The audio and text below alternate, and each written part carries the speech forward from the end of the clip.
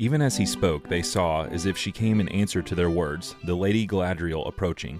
Tall and white and fair, she walked beneath the trees. She spoke no word, but beckoned to them. Turning aside, she led them towards the southern slopes of the hill of Caris-Galathon, and passing through a high green hedge, they came into an enclosed garden.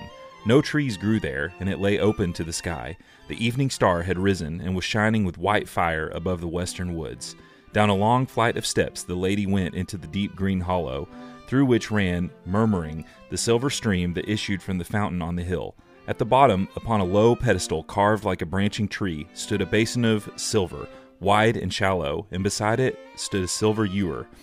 With water from the stream, Galadriel filled the basin to the brim and breathed on it. And when the water was still again, she spoke. "Here is the Mirror of Galadriel," she said. "I have brought you here so that you may look in it if you will." The air was very still, and the dell was dark, and the elf lady beside him was tall and pale. "What shall we look for, and what shall we see?" asked Frodo, filled with awe. "Many things I can command the mirror to reveal," she answered, "and to some I can show what they desire to see. But the mirror will also show things unbidden, and those are often stranger and more profitable than things which we wish to behold. What you will see if you leave the mirror free to work, I cannot tell, for it shows things that were, and things that are, and things that yet may be. But which it is that he sees, even the wisest cannot always tell. Do you wish to look?" The Way Lesser Inklings is a podcast whose desire is to mine the depths of great literature to identify the good, the true, and the beautiful through examining characters and places and the writings, and to pay homage to the great writers, thinkers, and philosophers of the 20th century known as the Inklings. Welcome back to the Way Lesser Inklings podcast. I'm one of your hosts, Josh Rice, and here with me again is my brother, Jake. Hello. There he is again. And today we're staying in Lorien, and we're going to talk about the chapter that's called The Mirror of Galadriel.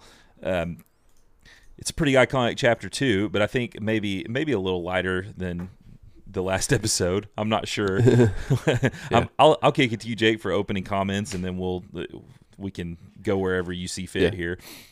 Sure. I think that there's kind of two major themes is what kind of we've identified here. And one of those is really the relationship with Galadriel to Celeborn. A little bit like kind of the idea of submission and hierarchy is a big thing throughout the story. And so I think we'll talk a little bit about that. The mirror and some of the juxtapositions that happen in the mirror is the other one. And so we'll break that down too. And then there's other little tidbits I think that as we go through that we should work through, like Celeborn kind of specifically, which will tie into that bigger theme. Some of the lament for Gandalf still. Mm-hmm. And then there's probably some other little tidbits here and there, but I think the two big themes that we're going to spend the most time on are those. Okay. So I'll do something uncustomary, and I'll take us through kind of the narrative outline, and then we can jump in there. So if you remember last week, we ended with basically the company had been making their way through Lorien, and then they were looking out over the great city of help me, it's escaping me, Caris-Galathon. Caris-Galathon. Yeah. So they're looking at the city. They see the walls and the gate, and when this chapter begins, Haldir is bringing them into the city. They have to walk. It's said to be really great. There's a gate that's kind of away from them. They have to walk a long way around. Immediately when they come in the city, they're summoned to the Lord and Lady of the city, which is Celeborn and Lady Galadriel.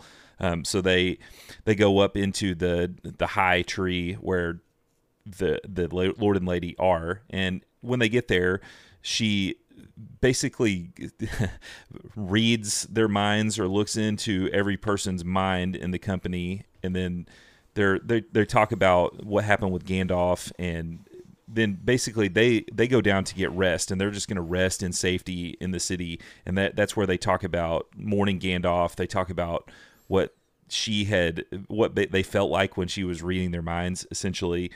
And then after several days, it seems like they don't really know how long, because of the way time goes in there. It's just really peaceful, that Sam's starting to feel like, hey, we probably ought to get going again. And and he's talking about how he wants to see some elf magic. And Galadriel walks up just at that time and tells Frodo and Sam to come with her. And she has a magic mirror that she invites them to look at. And I think obviously for us, we're going to spend a lot of time on that because it's the title of the chapter, and I think that's what Tolkien probably really wants us to focus on. So I think that's the chapter. Sam sees some visions of the Shire in it. Frodo sees some. He sees Gandalf and he sees Bilbo and he sees a future event that really we'll have to talk about the relevance of that. And then he sees the Great Eye of Sauron, and then he realizes that Galadriel has one of the 3 elven rings of power. And then it ends with kind of the temptation of Galadriel. So that's the narrative. We probably do want to start with just Celeborn and Galadriel. Probably talk about who are these people, why are they important, what's going on here. So I know you did some digging on that, so I'll kick it to you for that. Yeah, so I think it is a good place to land because they're the king and queen of this realm, and so obviously they set the tone for for the restful place that we're in. I'll start with Celeborn, and so Celeborn is it dates back at least to the First Age. Is a prince of Doriath, which is an old elven kingdom, a hidden kingdom. It's a lot like Lorien in a lot of ways. It's a lot like Lorien, yeah, and a lot like the Mirkwood elves too, which is a strand off of these we talked about last time. And really, we don't have a ton. The other things that we know about Celeborn is that he was a warrior. He fought in basically every encounter that the elves have had in Middle Earth through the First and Second Age, and even some pieces of the Third Age. Him and Galadriel were married in the First Age, and so they've been together a long time, thousands of years. They have thousands of years. They have a daughter who's not necessarily relevant to this story, except that she's married to Elrond. And so so Arwen is Galadriel's granddaughter. So there's other ties there that are important, not necessarily critical to this chapter. And so Celeborn is counted as wise, and he's the leader. Anything you want to add? There's not a ton. He's not the critical point in the story. No, but I think he is going to represent some confusion for people, because we've posited some claims already about the themes of hierarchy and submission in the book. So it'll be interesting to talk about that. No, just press on with Galadriel. Yeah. So Galadriel, we talked a little bit about last week, her being second or third. She's third generation. In the line of Finarfin, who's the son of Finwë, who's an awakening elf. So she's extremely old. She's very powerful. She has, she's not a warrior, which is what we were made to believe in the right. Amazon travesty. Yeah. But regardless of that, she is powerful, and her power is in her intellect and in her graciousness. She seems to have an innate power of, I guess you'd call it telepathy, or at the very least, the ability to read people extremely well. And in the early ages of the trees, she was friends with Yavanna and Ollie, who were great Valar, and she was friends with Melian, which is where she came to, who's the wife of Thingol, which is how she came to meet Celeborn. But Melian is also a Maiar.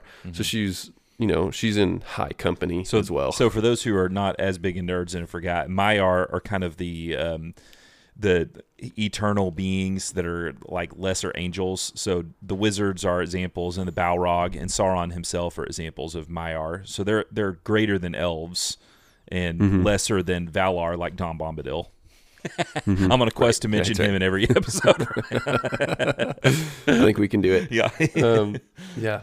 And so that's kind of where she came from, her character. So she had a desire to come to Middle Earth because she had a desire to have a land of her own, a kind of a dominion, kind kind of mindset. And so as she makes her way to Middle Earth and, and establishes with people, she's around. She's not a part of, but she is around when Morgoth is thrown out. At that point, the elves are invited back to Valinor, and she rejects that because she wants a place in Middle Earth.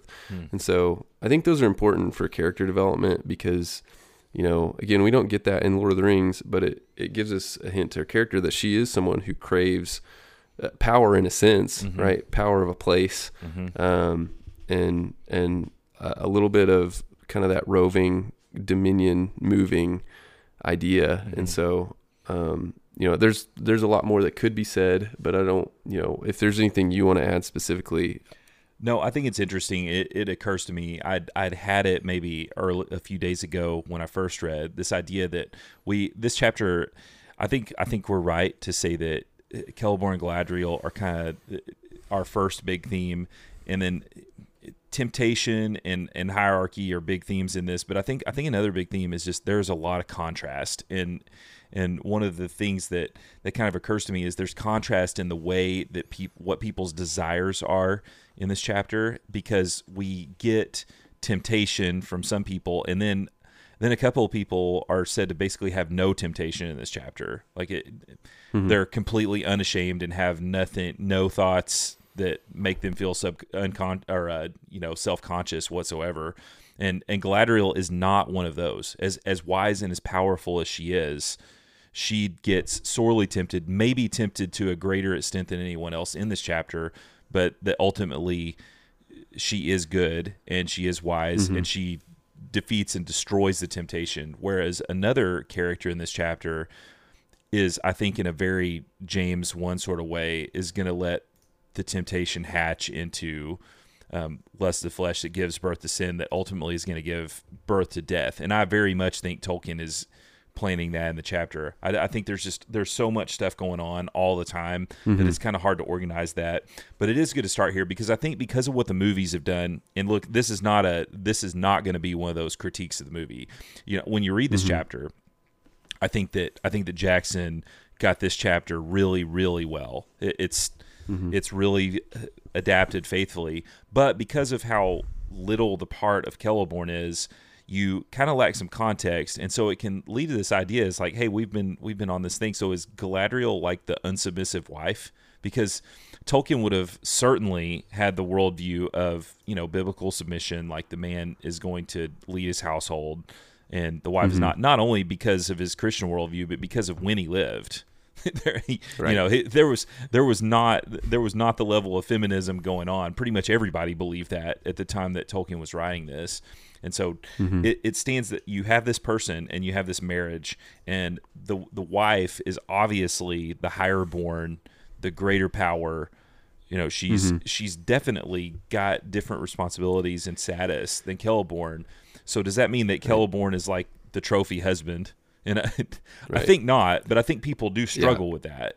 And so let's start picking at that. And I think that brings us back into the narrative, because when the whole company comes up, I think it's very notable what happens as soon as they come up to the top of the tree and they are all there before the Lord and the Lady.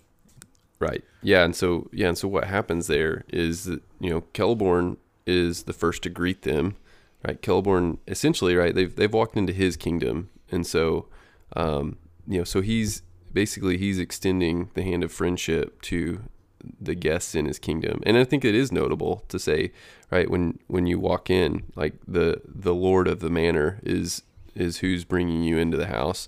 And so he does that, and he also greets everyone courteously and by name, which I think is also important. So, I think specifically I wanted to talk on, his greeting of Gimli. He says, "Welcome, Gimli, son of Glóin. It's long indeed since we saw one of Durin's folk in Caras Galadhon, but today we have broken our long law. May it be a sign that though the world is now dark, better days are at hand, and that friendship shall be renewed between our peoples."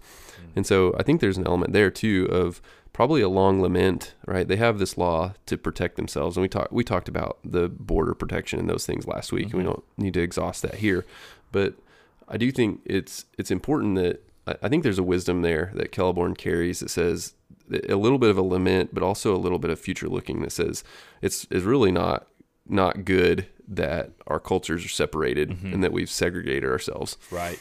Yeah, I definitely saw that, and so that brings into this conflict that we have that happens is Celeborn. He greets them what can only be described as a lordly way. You know, he talks about Aragorn, and I think he tries to encourage him. He says that you have a lot more years on you. You look like you've been burdened, but for good or bad, that's going to be over soon.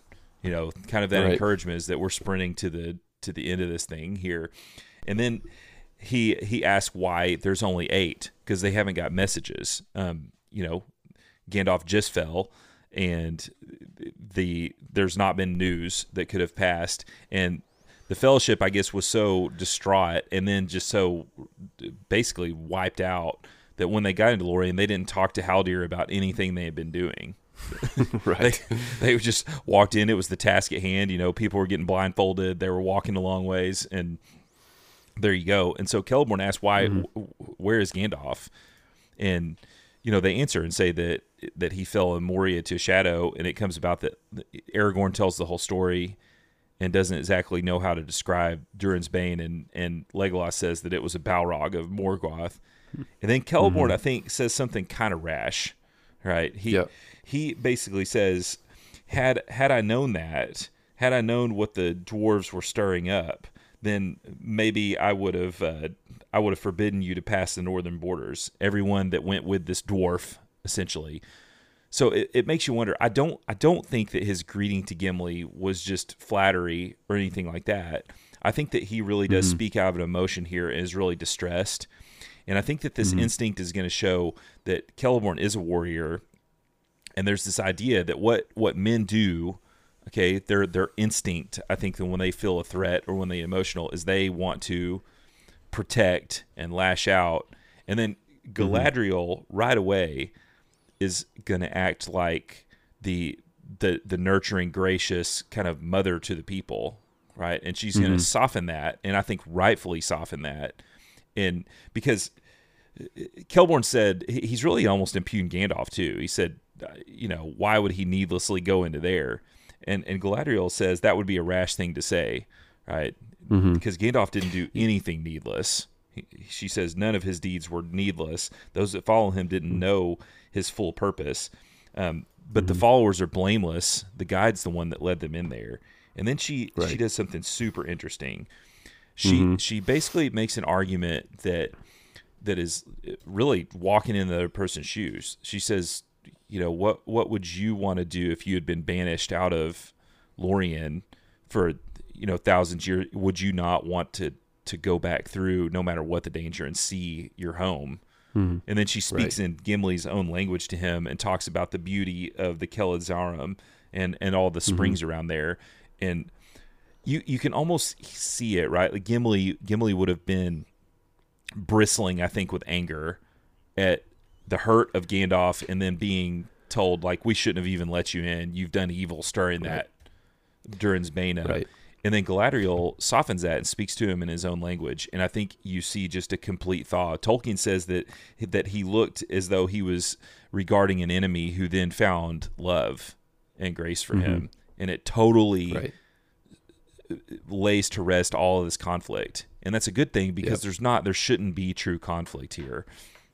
Right. Thoughts on that? Right. I know I kind of went off there, but no, it is, and I think it's an important point. I think that there's a line in the middle that's really important that Galadriel says to Celeborn, and says, "Do not repent of your welcome to the dwarf," right? And really by omission, she's saying, "Do repent of your hastiness and condemnation," and he actually does. Like he heeds the verbal cue of his wife, right? Which is correct. Like, I think, you know, in the relationship, right, we're both accounted to holiness, you know, but she does it in such a gracious way, in a non-accusatory way. She says, she encourages and says, you were right to greet the dwarf as you did, you know. And so Celeborn comes back and says, "I didn't realize your plight was so evil. Let Gimli forget my harsh words. I spoke in the trouble of my heart." And right, like to your point, right, he spoke in rashness because of who he is, and his wife has softened, right, his headship.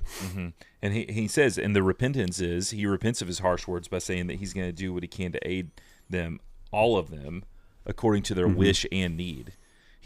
Right. As much as he can, he's going to give them not only what they need, he's going to give them what they wish. Right. And that's a super interesting thing, is that immediately what happens is through the wife's encouragement, and I think through the wife's wisdom, lady wisdom in a way, and I think Galadriel really represents that she really is lady wisdom, that she speaks, and Celeborn, I think instantly that melts too. She's seen this interaction, or he's seen this interaction, and he decides to step back. So I don't think in any way that we're seeing in any way Galadriel putting on the daddy pants or anything and deciding that she's in control of the situation and that he's out. Right. I don't think that's the case. Right. So what would you say to people? We were pretty hard on the culture of Lorien last week, right? About they have all this power and they just sit here.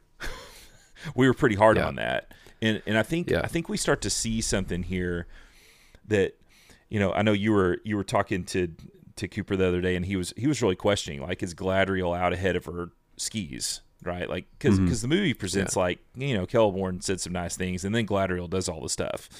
Right.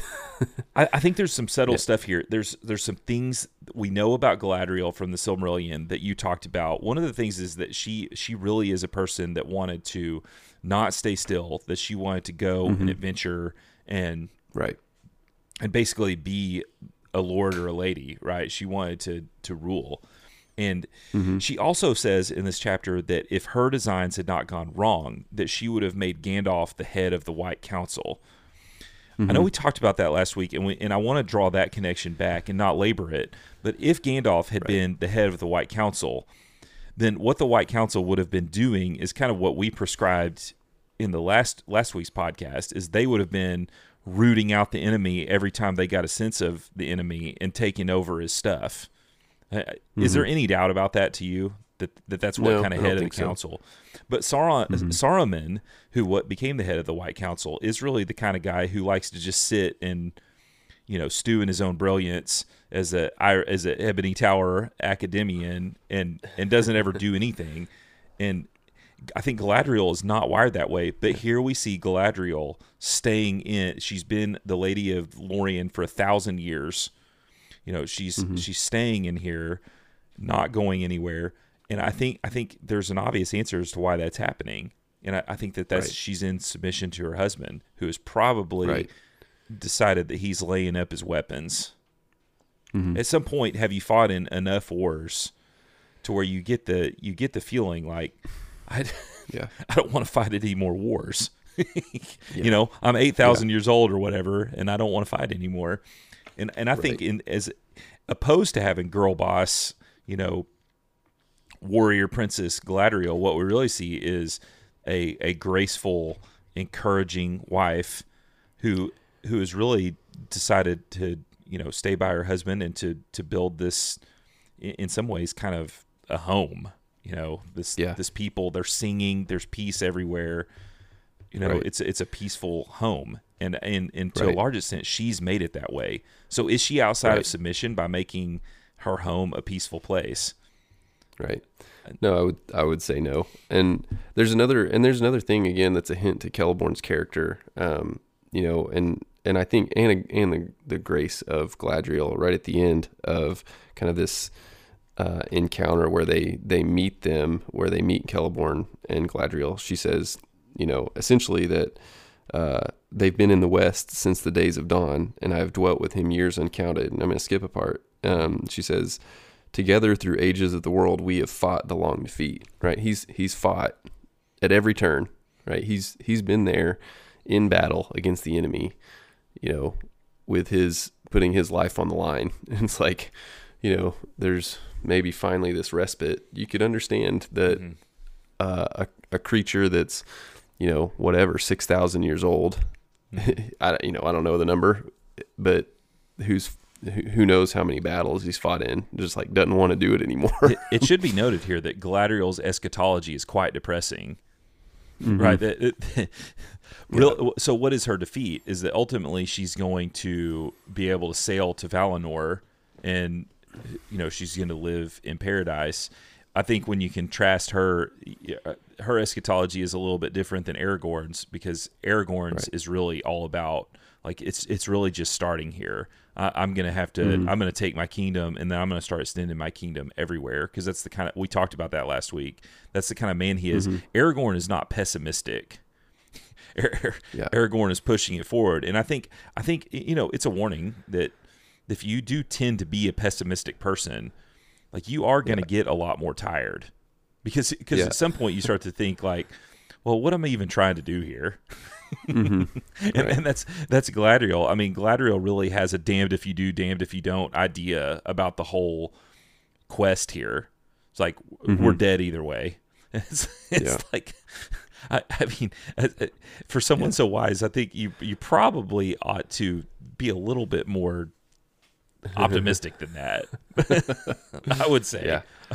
Well, it's also interesting in the aftermath of, right, we know the conclusion of the story, right, that she sails away with the passing of the ring bearer, and Celeborn stays in the through parts of the Fourth Age, through much of Aragorn's reign, presumably helping him advance his kingdom, right? And so again, there's kind of this, like, she's weary with her, with the pessimism, with the melancholy, and Celeborn kind of puts in one last, it's not a physical battle, but he goes forward one more time. That's definitely true. And so I think in transitioning to the temptation of all of them, she basically then holds them in her glance for a long time. And, she's told them that the quest stands on the edge of the knife, and that the only thing that's going to keep it away from ruining everyone is if everyone in the company is true. Very pointedly says that, as long as everyone is true. And so then presumably while she's making eye contact and probing them, whatever that means, if she's speaking to them telepathically, or if she's just looking at them and they're putting their own thoughts in their head, however that's working, she is basically set the stage for what they're going to think about. It's going to be, what is it going to take that would tempt you to not be true to the company, to not see the mission through. And it says that the only two of them that could endure her gaze were Aragorn and Legolas. So Aragorn is, I think, pretty obvious, because we know at this point that Aragorn knows it's do or die, that there is no temptation that's going to take him off his path. This is his destiny that he's been building for his whole life. There's nothing that could be offered that would take him off the quest. Legolas, I think, is a little bit more curious. What did you make of that? Yeah, I kind of took it to be mostly like a kinsman play. Is it like they're kind of in the same place where they're holed up in their kingdom. They're kind of a like approach to the world, right? And Legolas is unique that he's come out and joined in the fray, which is important. But I kind of just have this idea that, like, he's not tempted by power, because they have their kingdom. He doesn't have a domination, mentality. And so, like, in a sense, there's really, no temptation away from the company for him. Yeah. In fact, in this place, he's in a greater place than his home. Right. Right. And so, like, his temptation to go anywhere else is non-existent. Do you think that Gimli's temptation is going to change through the course of this? Because he basically said that he thought that the choice before them would never be known. Like, that almost the temptation is that you could get out and not even suffer any shame for it. And I think Gimli, it's very obvious that the real temptation for Gimli is going to be to stay in Lorien. And it's not because he's lazy, I think so too. right? It's because he falls in love with the culture, and that Right. he really is smitten by Galadriel and her kindness to him. I think he's just drawn Right. to her majesty in a way. Right. Right. No, I agree. I definitely agree. Yeah. So Yeah. so Sam and the hobbits all basically interestingly, and I think importantly, Yeah. the hobbits, it's all basically about like going back to the Shire, I think, and having some comfort. Merry, Pippin, Sam, all of them. And Sam looked away the quickest, and I think we're going to see, because that temptation is near and dear to his heart, that he really was embarrassed about it, because I think in his mind, Sam is absolutely loyal to the cause and loves his master, but the temptation to go to the Shire is very, very strong in him, and I think that's why he couldn't look at her for any amount of time. He was embarrassed about what his desires are, and we get that exposited later. Like Right. that's not guessing. Yeah. He's going to tell us exactly what it is, and so Right. I think Yeah, that's it's why laid he's out first. plainly. Yeah. And then we get Boromir. Right. So The flawed man. would you say that this is the first indication in the story that there's something wrong now with Boromir? It's hard to say because of the knowledge of what the events that unfold. I think that there's some signs about him distrusting the guide, maybe, but really not a play toward the ring itself. And so I don't think there's any expression of his, like, for lack of better terms, his kind of traitorous, desire for the ring. Yeah, and he really he does the whole sin cycle here, right? Like he has temptation that gives birth to desire, that gives birth to lust, and then sin, and then death. But what really happens here, and Tolkien just tells us, he doesn't blatantly tell us, but he tells us, because what Boromir does immediately is he tries to blame Galadriel. He says, true men like me would never take that. She acted like she had the power to give me something, but she doesn't really. And he's got it all wrong. And then it says he wouldn't tell them what she tempted him with. And then Tolkien very notably and very pointedly says that he started pressing Frodo with questions. Right. What, she looked at you a long time. And then Frodo's just a closed book. I think Frodo has been well trained that we don't talk about the mission. Right. I think Frodo learned pretty well in Bree that. Right. He got the message. Yeah, we're not playing around with that, because he says, I'm going to keep that stuff in my mind. And Boromir basically comes back again and impugns Galadriel's character, and Aragorn rebukes him really harshly and says, there's no evil here unless you bring it. And so now it's time to rest. And so that's the temptation. And Tolkien is pointing us that way, right? Even if you've not read the story yet, this should be a thing that as you're reading literature, like he's really trying to tell us what's going on here. And he does it with this really kind of quick page, essentially. Yeah. But it's all there. Yeah. And there is a problem in the company, a real problem. Right. And from this point, it's going to start growing. Right. Yep. Any more comments about that stuff?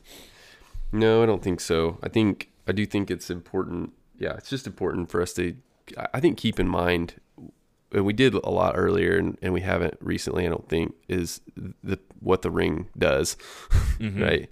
And we do get even more pointed to that at the end of this chapter, right? But and I don't tell, and that's important too. Is Tolkien doesn't let us go too long without reminding us of that, right? In his way, he doesn't explicitly tell us that, but it's always there.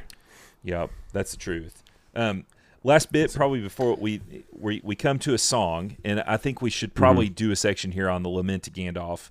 I don't want to skip the song. Not like I don't even have any desire to speed through it. Basically, as they get to rest, like it's they finally get a chance to breathe, really. And what they're going to do is that they're all speaking about Gandalf, and they're basically having their wake, or their funeral, where they're getting to talk about all the things that they remembered about him, and they're trying to comfort each other. And the elves are singing songs of lamentation all around them. Once again, pointing to the character of Gandalf, right? That he was well loved by all good people. And if you don't love Gandalf, that means you're probably corrupt. So I'll put that there because that's going to come for us in a few instances later on. Yeah. Because there was really nothing to not love. I mean, Galadriel said herself that he did no needless deeds. He was always striving towards a purpose, and that purpose was always good. It was always the preservation of other people, not for himself. And so then Frodo makes this song, and I think this brings us into a set of the biggest contrasts in the chapter, because Frodo, when he tells the song, I don't know. I'll ask you, I don't want to poison the well. What were your thoughts about the song itself? What's Tolkien doing with it? That sort of thing. Right. Yeah, I think there's a couple things. I do think that it's first bringing kind of Frodo into Bilbo's world. And I think and he does point us there with Sam's comment, but I think that's a purposeful move, is that Frodo's continuing to become more like Bilbo, which is I think is pretty important. I think the other thing, he, I don't know. I think there's like some kind of just comparing and contrasting lines, like swift in anger but quick to laugh, right? Where was it? Dwarf and hobbit, elves and men, with mortal and immortal folk, with bird and bough and beast and din, in their own secret tongues he spoke, right? Like things like this, where it's recognizing that Gandalf was a kind for everyone. He was good. He reached everyone. And it didn't even matter. Like, it doesn't matter if they're men or elves. It doesn't matter if they're beast or bird. Is that he's gracious to all. And I think there's some things to touch on there. But my biggest thing was more so that, like, obviously to recognize Gandalf's greatness and goodness, but I kind of saw it more as Frodo kind of developing into the Bilbo type is the bigger thing I saw with it. I like that, and I think it's there in the text because we don't have to wait long. Sam says that you're going to be like Bilbo before long. You're going to beat him, and then at the end of this, Frodo says that he's going to leave more verses to Sam because he can't even bear to think of bringing this news to Bilbo. So all this stuff is intertwined. I kind of saw it in more of a meta sense as what's going to happen at the Mirror, and I think we start to see a contrast that begins here between Sam and Frodo, and this kind of keeps sort of a theme of hierarchy and wisdom, but I think that we see a difference here where Frodo has the much greater wisdom than Sam, because in the song, Frodo is basically talking about his friend Gandalf, but who was also much greater than his friend. And Frodo shows a real understanding of the way the world works in this song. He's talking about vast expanse of geography. He's talking about all kinds of deeds that Gandalf has done. Look, I mean, he had to get that from researching. Like Frodo has thought about this stuff that he's read and exposed himself and tried to learn about all the deeds of Gandalf so that he can put this in verse. And then Sam's verse that he wants to say, he wants to add it in. The finest rockets ever seen, they burst in stars of blue and green, or after thunder golden showers came falling like a rain of flowers. Like, it's a nice verse, a nice rhyme, but it shows, I think, the narrowness of Sam's education and his worldview, right? Sam is concerned with only the things that he's experienced in his life. There's not greater reading, and this is one of those things where you can look at Sam and say, where does the character development happen? I think we're seeing character development happen all the time with Sam, but what we're seeing really subtly with Sam is that he's growing into the person who's going to finish the whole history of the rings after Frodo leaves. That Sam is going to be a person who does read and study the world and becomes a man of letters and that sort of thing. But right now he's more concerned about fireworks. Like, what he remembers is that Gandalf made pretty fireworks. he's not really put the time in, and I think we're really going to see that contrast as we get to the mirror here. Right. Because, yeah, definitely. Yeah. So in moving to that, we get to the last stages of this chapter, and I think it's the most notable.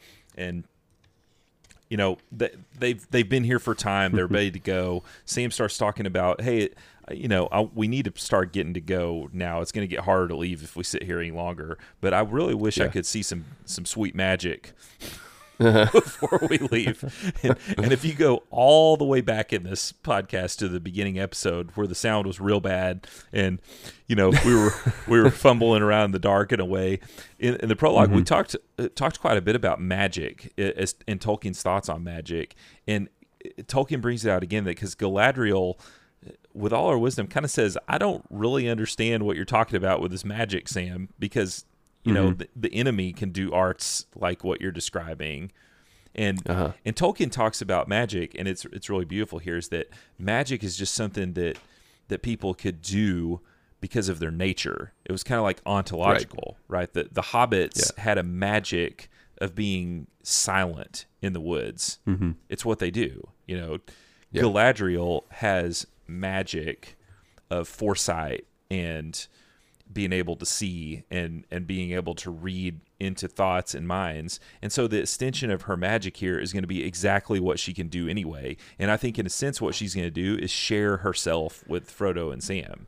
Like what she's able to do in her mind all the time, she's going to give a vehicle to Frodo and Sam so that they can get some insight into that power that she has. But it's ontological power. It's not like she says a magic spell like Gandalf does. Right, Gandalf has a different kind of magic, but the elves have this more, in a way, more natural magic. It's just who they are. Well, yeah, and there's a sense there too, and I think there could be other readings that explore kind of the natures of magic, and there are trains of thought, right, that magic, like Gandalf's kind of magic is something that's maybe less nature in its form, but it also but it's a derivative of nature by calling on the name of nature, right? Like it's on purpose that when he holds the branch aloft, right, he's calling on nature to light the branch or to thunder strike or to lightning strike the branch or whatever it is that he does, and so like it's not just that he's summoning like in a different way, something but also that it already exists. Well, and I think he tells us how it exists because at the key section that we read about Gandalf, he says that he's a servant of the secret fire, right? And what we know from Tolkien's writing in his canon is that there were these Valar that were in place that were in charge of some of the elements. Right, so like Manwë was the Valar that was in charge of the airs and the wind. Ulmo was in charge of the waters. Right, so the idea would be, I think, that Gandalf, as a servant of Iluvatar, would have the ability, in a sense, to call on these guardians to use their elemental powers in the service of God, essentially. And I think that's probably what he's got going on. And so, in some sense, that's a more, to our mind in America, more in a Harry Potter mind. Like that would be more what we think of as magic spells, but it's not coming from some innate power that Gandalf has, and that's why they look the way they do. But it is still because of who he is. He is a servant of the secret fire, whereas Galadriel can give foresight because that's what she does. She was given that, right? That's a thing that she was blessed with to be able to do the task that she does. And so I think that's pretty good. I really didn't expect to do that, but I think there is kind of the nature of magic that gets talked about there. And then we see another example of it, as she comes out there and it says that the evening star had risen and was shining with white fire. I mean, I think there's probably pretty good reason to believe that that's Arundel's star, which is just another bit of magic that's playing out for the elves, right? So I think this whole chapter is soaked in it, really, in a way that like kind of that recalls those old forest chapters, where there's just magic tingling in the air, in a sense. We got it with the trees in the last chapter. Right. Yeah. Kind of, and you're right, in twofold again to bring Bombadil back into it, but it's like, it's the power of, it's the power of the place, right? In the Old Forest and here, right? There's a power in nature, but it's in the power of the one to seek out the glory of it and wield dominion over it as well. Nice. So she gets the mirror, and I think we explained well what that is, and it's interesting that she breathes on it, right? That there's this stream, again, what you just said, that the water in this mirror is coming from, this stream that's running right through the middle of this enchanted city, and she breathes on it in a way, I think, indicating that she's probably imbuing her power on it in a sense. Right. And then she asked them the question, are you, do you want to look at it? I think it's very interesting that Sam looks at it first. And I think the reason that Sam looks at it first is because he lacks in wisdom. Right. I don't think that that's a slam on him.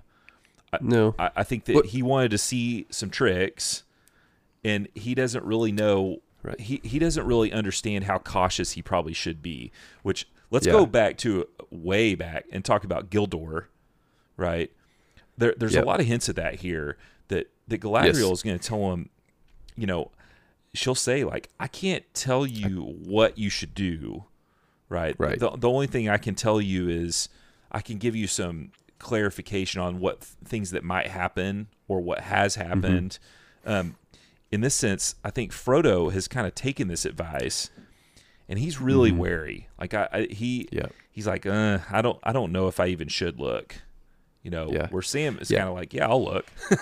Yeah, and I think Sam's piece of the song is instructive here too, right? Is that like the fireworks are like a curio, and and so like in his mind the mirror is too.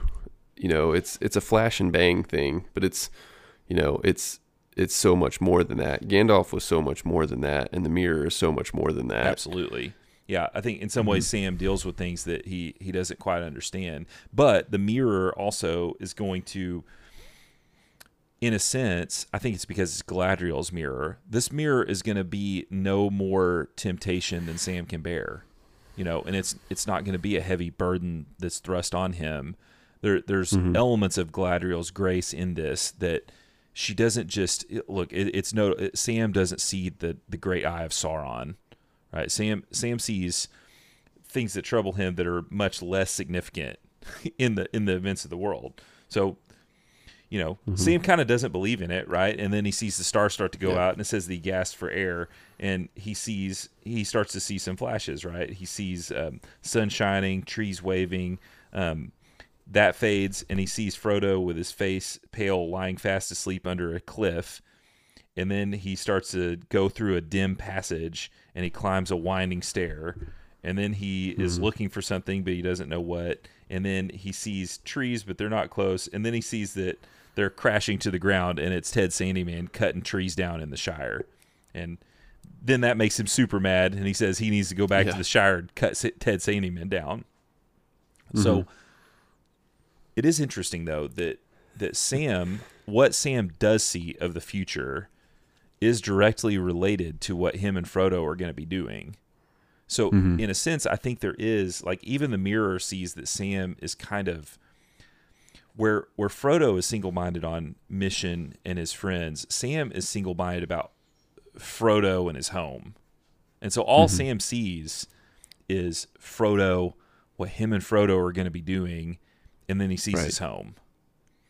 And the temptation is his home to go back. Right. And Galadriel, I think, to show that she really wasn't tempting them, Galadriel does say, you can't go back. That's not... Yeah. You're not going to be able to do that. Plus, would you really want to? And then he's embarrassed, and he repents of it. Right. He says, no, I can't.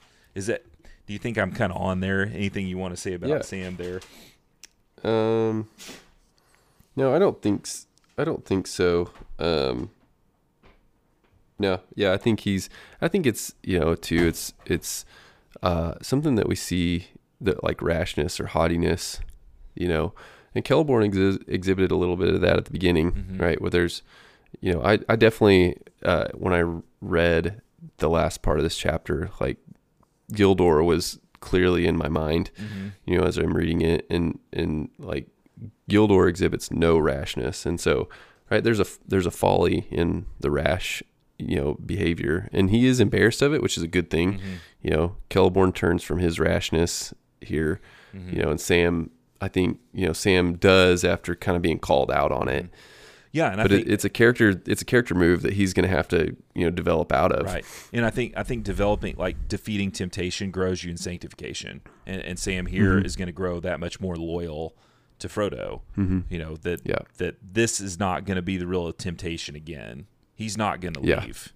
There's no way. He's not even going to think that way anymore. The only way to come back is with Frodo at the end of it all, and he's going to be really persistent and indomitable on that. So now Frodo looks, after asking questions, wondering if he should, and think what Frodo sees is super interesting. He sees presumably Gandalf walking slowly on a road by himself, and then he sees he sees a glimpse of Bilbo walking around shuffling papers and walking in his room, and then he sees black ships going through the White City with smoke everywhere, like smoke of war. And then that basically curtain drops, right? And he sees out of the dark the flaming red eye coming out of emptiness that starts to steam up the water, and he gets drawn into the water and starts leaning his head down, and Galadriel breaks him out of it by saying, "Don't touch the water."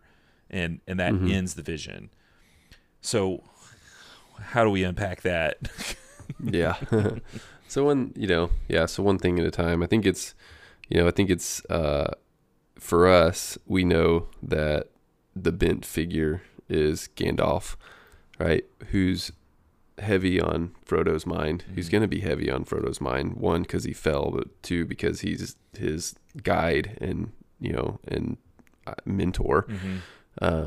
His protector. And so, I don't know that there's a lot to add. I think it's a twofold. I think it's right. It's given us a character view of Frodo. And then it's also given us a breadcrumb. Yeah, it is. And I think, so the first two with Gandalf and Bilbo is the mirror showing Frodo what he desired to see.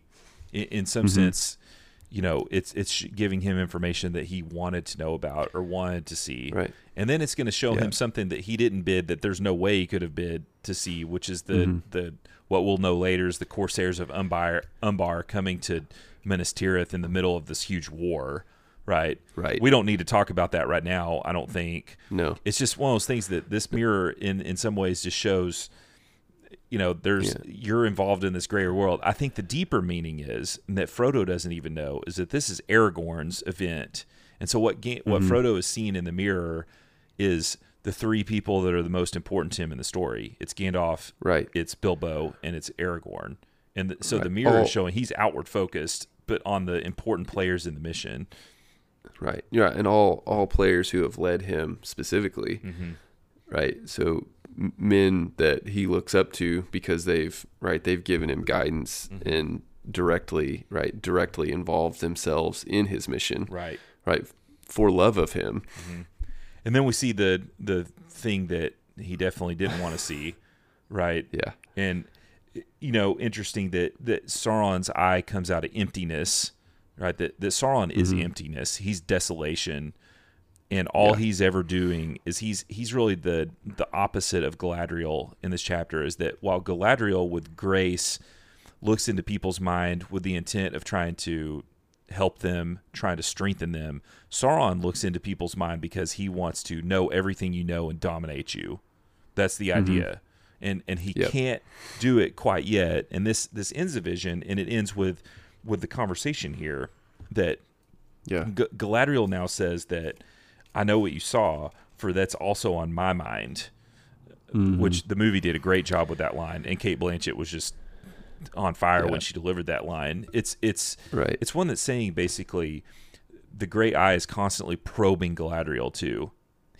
Yep. he's trying to penetrate her shadow and the way she's blocked off her mind to him. And she says something very interesting. She says that her land has not been maintained by arrows, but it's been maintained by knowing the Dark Lord's mind, that she sees all of his mind that concerns the elves, and he gropes ever to see him, but the door is closed.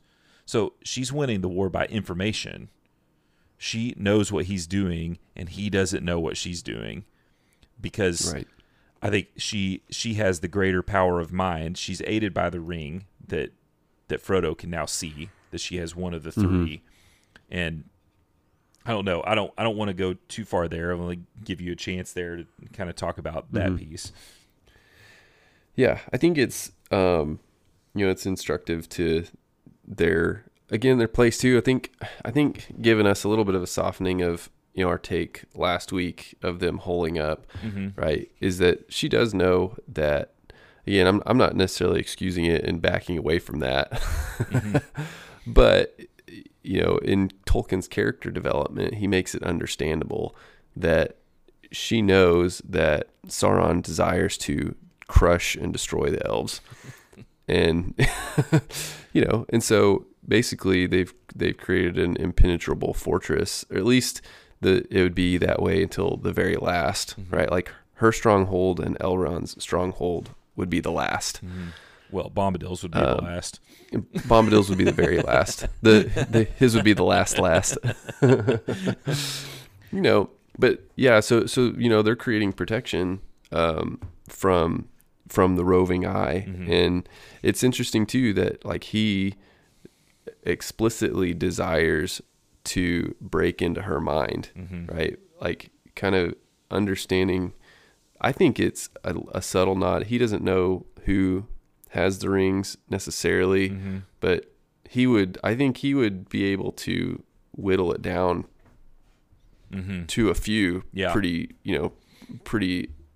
I don't know, I won't say easily, but based on who's left essentially, and who has the power to resist him. Right. And that's kind of the thing, is that the three can't be dominated by the one because he never touched them, right? That they work in opposition to his, and they work in a different way, where his is used to just completely dominate and overpower. Theirs is used to preserve, to preserve and to keep and protect. So yeah, I don't know. Soften. Look, I'm not, when we did that last week, I'm not saying that the people that holding up are bad people or evil people. I'm just saying that if you want to have the long defeat, that's a certain way to do it. It's just to hole up, and let him grow in power until he jolly well pleases to go and strike out. So last bit here, she basically talks about this thing about how she's fighting against Sauron. She talks about this thing, and then Frodo delivers in a way it's astounding. He's wise and he's courteous, and he really pays back all of Galadriel's offering things to the Fellowship with this one line. He says, "You are wise and fearless and fair, Lady Galadriel. I will give you the One Ring if you ask for it. It is too great a matter for me." Now, I think Frodo thinks he's speaking the truth here, but he's not giving the One Ring to Galadriel. Right. That's not going to happen. We know from how the end of the story happens that that's not going to happen. But he's kind of overwhelmed by her here. I think she's changed in his sight. He sees her kind of unveiled with her power. And so, being bowled over, he asks a very shrewd question. And I think what's happening here is what you think is happening here, and that this is the rings play. Yeah, I think so too. I definitely think so. I think that, like, in a sense, it's Frodo turning the tables on Galadriel, and I think by the power of the ring that a couple things happen. Is that, first is that Galadriel, like, the power she's using in her land with the guests in her land is to tempt them to what their failing point might be. And so, it's interesting that Frodo uses the exact same maneuver, right? Now, does Frodo have the wisdom to see it? hard to say. By the power of the ring, Yeah. I'd say yes. Yeah, she says you begin to see with a keen eye. She says you're gently revenged for my testing of your heart at our first meeting, and then she says, "You, many long years I pondered what I might do should the great ring come into my hands." She says that my heart has greatly desired to ask what you offer. So this is a real temptation that Galadriel in her desire to rule, in her desire to do those sorts of things, she really wants to take the ring. Yeah. She And I think yeah, she does. Yeah, and I think again it talks to the character that she has, a character that wants to adventure to, and really to not to dominate, but to take dominion over great lands. And the ring would be a valuable product in that pursuit. I think the other thing that I find fascinating here, though, is that she's in the way that she kills her temptation is by speaking it aloud. Right? Ooh, I love that take. That's one of my favorite things to talk about with sin. She reveals the shame of her heart by speaking it openly to Frodo. And not giving it power over her, because I think, right, she says that she's dwelt on it many long years, and like that's a powerful thing. That if you were just going to take it, if you were going to succumb to the temptation, you would just take it. And I think she's putting to death the temptation by opening her heart and her mind about it. Yeah, and I think it's so cool because in what appears to be her weakness, she really proves her strength. And look, I'll give credit where it's due. I think the movie's absolutely nailed this scene. I think that she does grow terrible in front of Frodo. That her Glorfindel spirit self is fully revealed to him as she's going on about how terrible and beautiful she'll be. That as strong, fair as the sea and the sun and the snow, dreadful as the storm and lightning, stronger than the foundations of the earth. All will love me in despair. What a line! All will love me in despair. They'll be overtaken with just a jealous love for her and the despair that they can't have her. It's almost like the complete culmination. If Eve got what she wanted with the curse, right? That her desire will be for her husband. It's almost the other way around. Everybody's desire will be for her. She actually, her temptation is almost to become fallen Adam here. And what happens is, after all this huge growth, it says that her ring was up and there was a huge light and everything was dark around her. And she was beautiful beyond enduring, terrible and worshipful. And then she drops her hand and the light fades and she laughs. And says she was a shrunken, slender elf woman clad in simple white, whose gentle voice was soft and sad. I passed the test, she said. I will diminish and go into the west and remain Galadriel. It's an amazing thing to deny temptation. Yeah. And it is interesting too, because right, she speaks the temptation aloud, and she has the power to, I think, like what she's doing is manifesting the evil that would come over her to show how terrible it is. Right. She has the ability to do that because she's great and powerful. And it's a, like, what it does, right? It's beauty beyond enduring. And it's like, so then like the grace that she's shown to all the company as they've come through wouldn't exist anymore. Yeah. Because they wouldn't even be able to stand in her presence. No, she because her desire then is to overrule them with her radiance. And not to welcome them into her home. And in some sense, I think that she, as this chapter ends, I think that she basically tells Frodo, because Frodo asks her, like, hey, I've put the ring on before. Like, why can't I know the thoughts of everybody who wears it? If that's what you would have. And she, in a way, says, in a sense, like, because you're innocent, because you didn't know that the ring would do that, and you would have to become a lot stronger and train your will to the domination of others to be able to do it. So Galadriel's temptation is to train her will to the domination of others.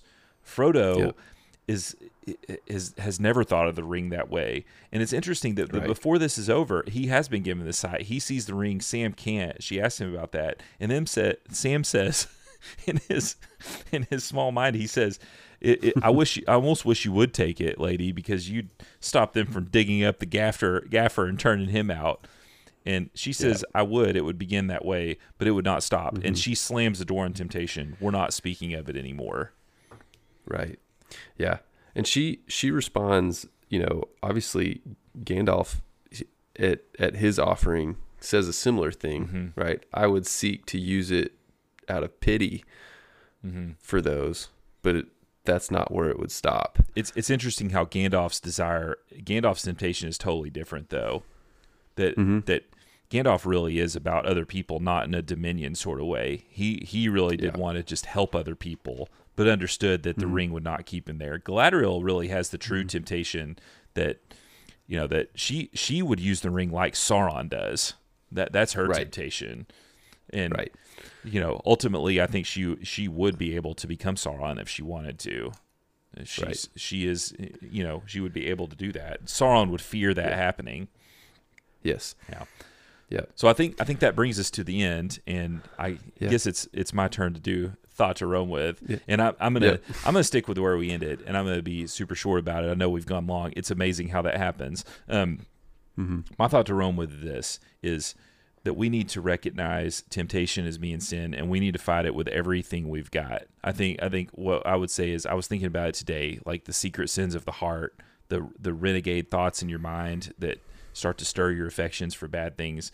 I was thinking about you have to just make full scale war with that, and you have to use any device possible to do it. Galadriel gives us a good example, as you just name it out loud. Talk about what you desire out loud and lay it out there on the table and look at it, and it makes it a lot easier to say, no, I don't want that.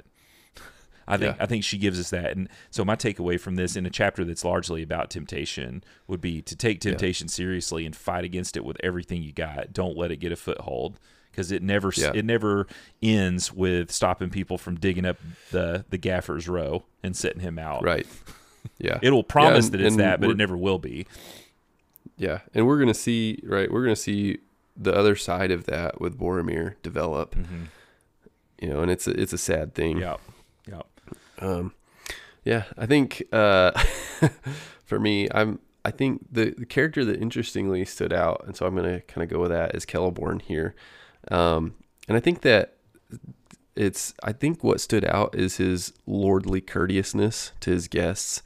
And so really it kind of tags on with my theme from last week, or my thought to roam with from last week. It's been heavy on my mind is that we can't let the differences, like the slight differences between us, separate us from community. Right? Like, look, we're Baptists here, right? Yep. we can't let some of the little things between us and the Reformed Presbyterians and whoever else that practice orthodoxy. Like, we're all in this together, right? The dwarves and the elves should be in this together. And I think Celeborn is kind of seeing that folly. And so I wanted to kind of go back to that, because it's been heavy on my mind. And I kind of saw that with his greeting, right? He greets Aragorn warmly. He greets Gimli and Legolas warmly. And that's all three races. Yep. Yeah. And Frodo before that. Well, that's good. And then Frodo. Yeah. I like that. That's a good thought to roam with. So I hope that was a good episode for you, and we'll stay in Lorien a little longer next time. So join us next time on the Way Lesser Inklings podcast.